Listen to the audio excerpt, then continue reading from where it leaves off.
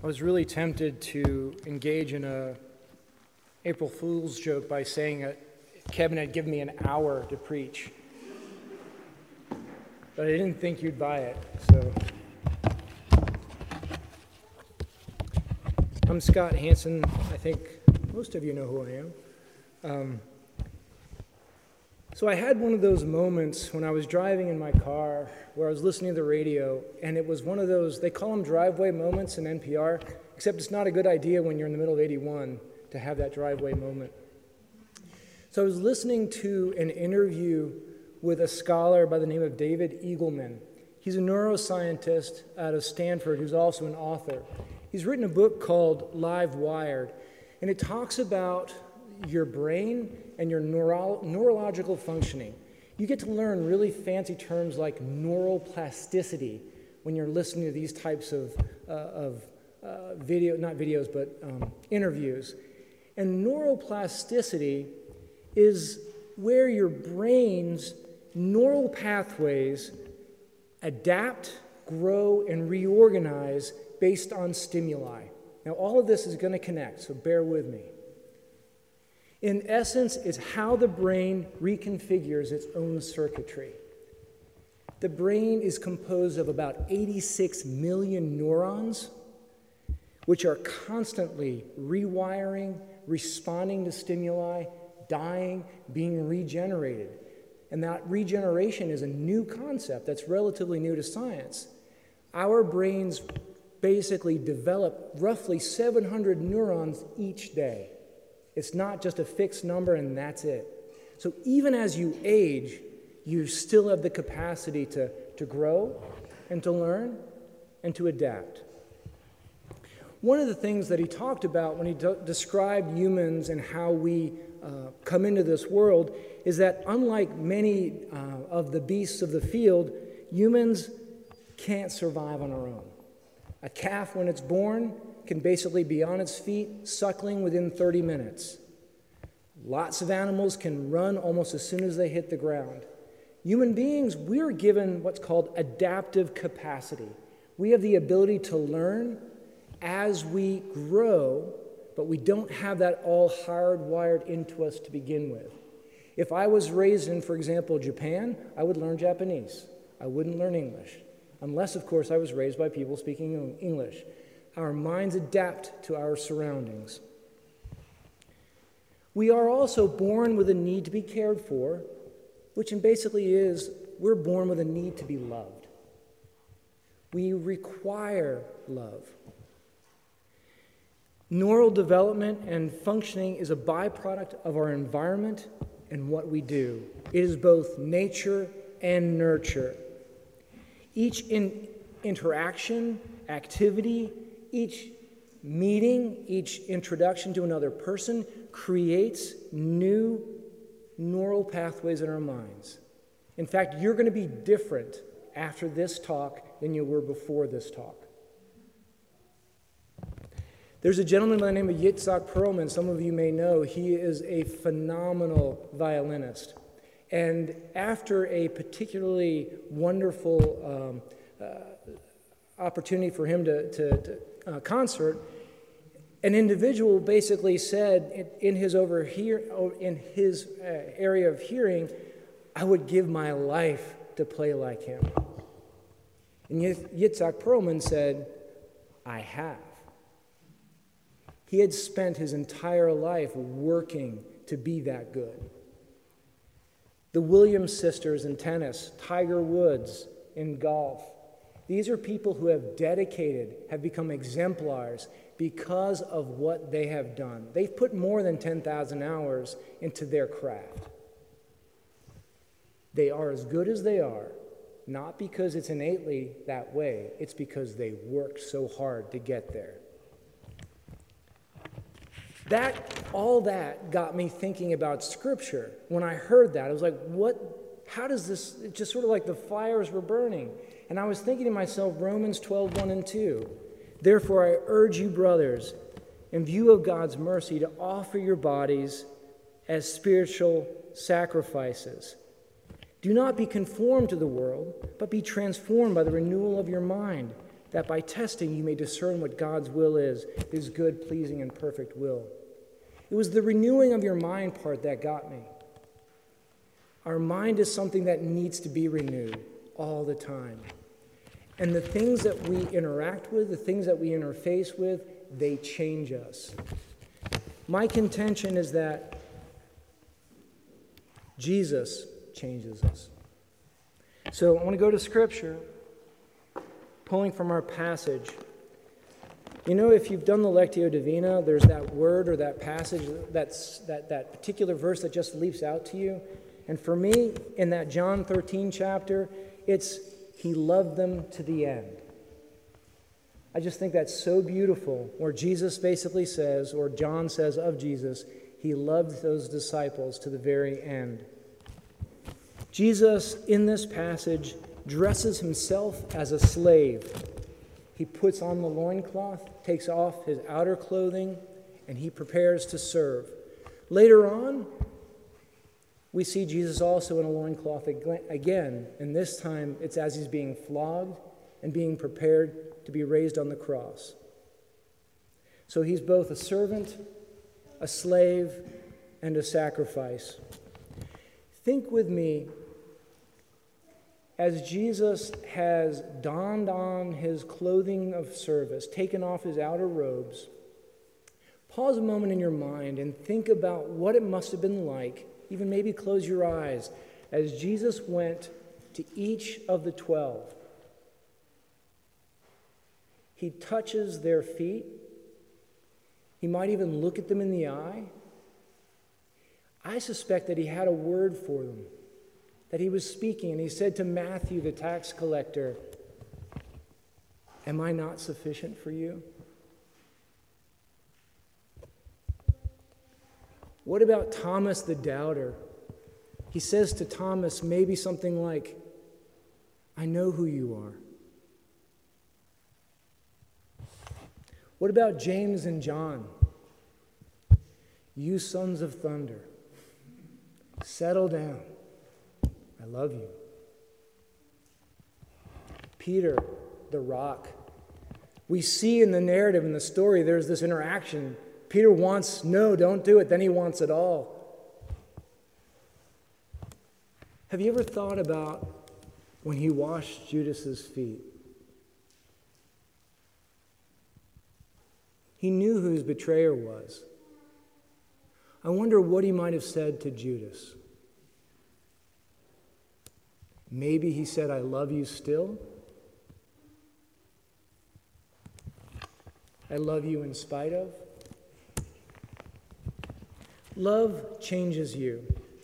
Christ's love reconfigures, it rewires you.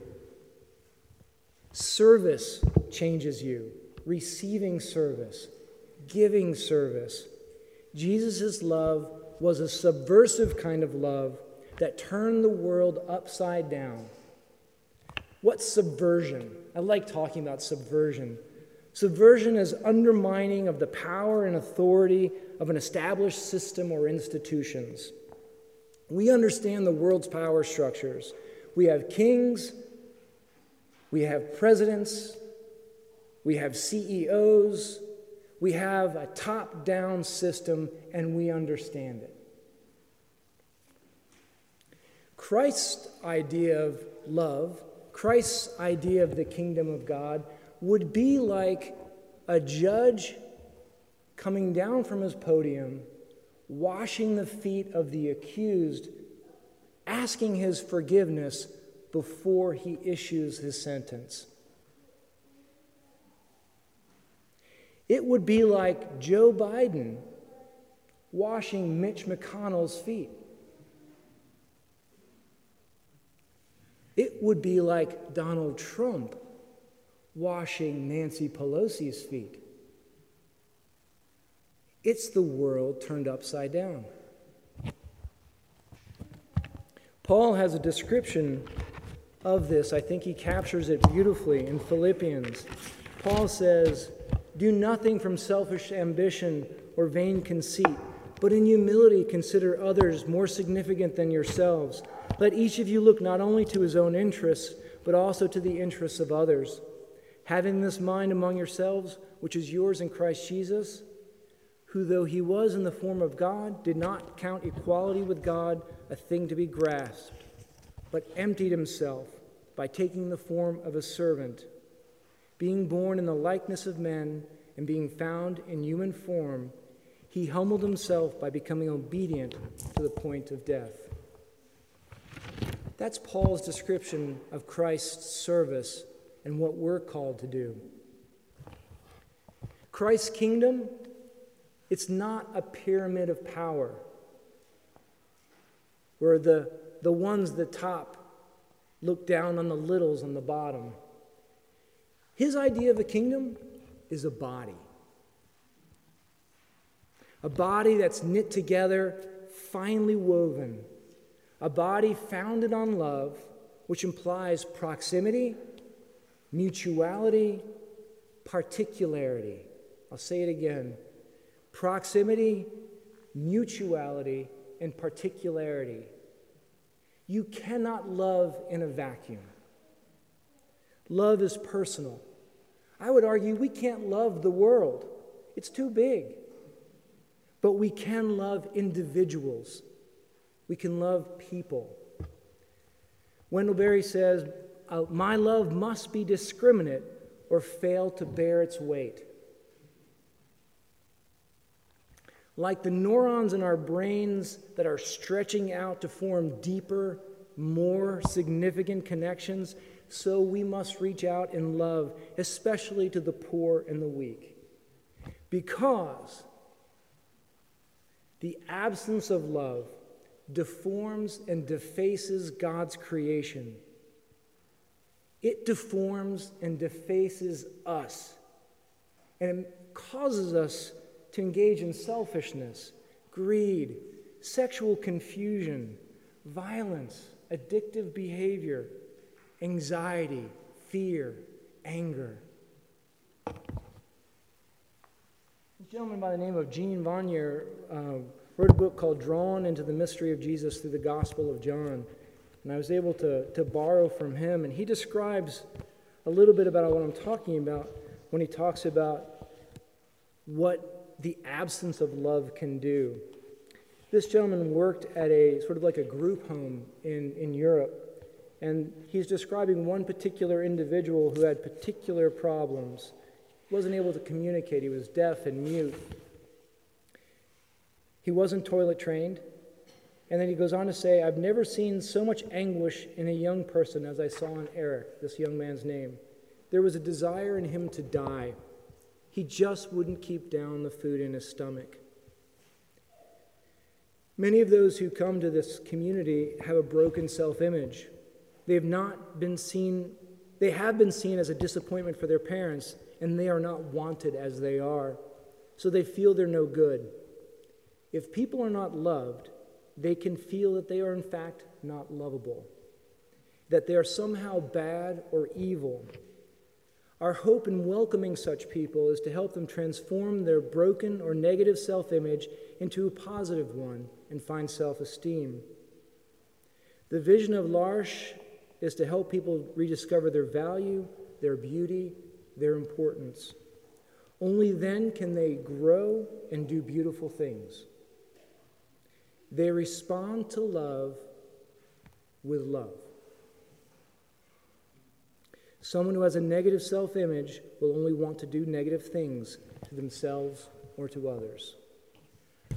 I would argue that many of the people that I see in my daily work as a defense attorney have not been loved well.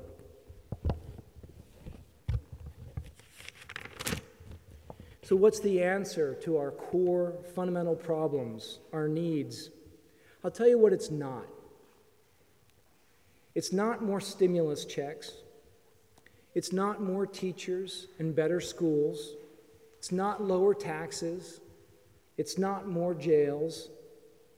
But I would argue that the answer that we have is to participate in acts of loving service to one another in a community defined by and bound by the love of Christ. Because of Christ's love in us. This to me sounds a lot like the church. Christ describes the way we're called to live by saying these words: "Whoever would be great among you must be your servant, and whoever be first among you must be your slave, even as the Son of Man came not to be served, but to serve, and to give his life as a ransom for many." It's a call to empty ourselves. But there's a cautionary note about service. I think we in the church can hold the banner of service above our heads, and we forget why we're doing it. Or we think of service as a feather in our cap. It's something to boast of. That's not what service is supposed to be about. Remember Mary and Martha. Mary's at the feet of Christ, listening, enjoying his presence, enjoying him. Martha is fussing. Tell her to serve with me. He doesn't say stop serving. He says she's chosen the better thing. Remember, it's about Christ. If we don't serve out of that reason, we serve for the wrong reason.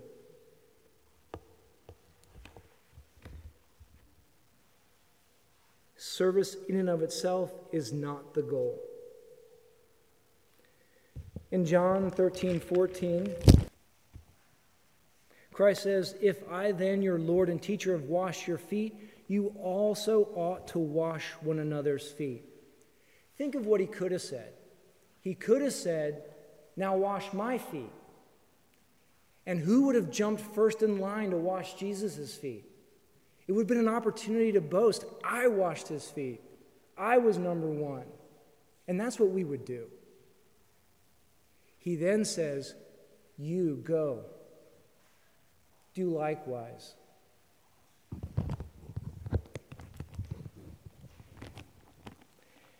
As Jesus overturns the power structures with his subversive love, our focus shifts from the high and mighty to the lowest and the least.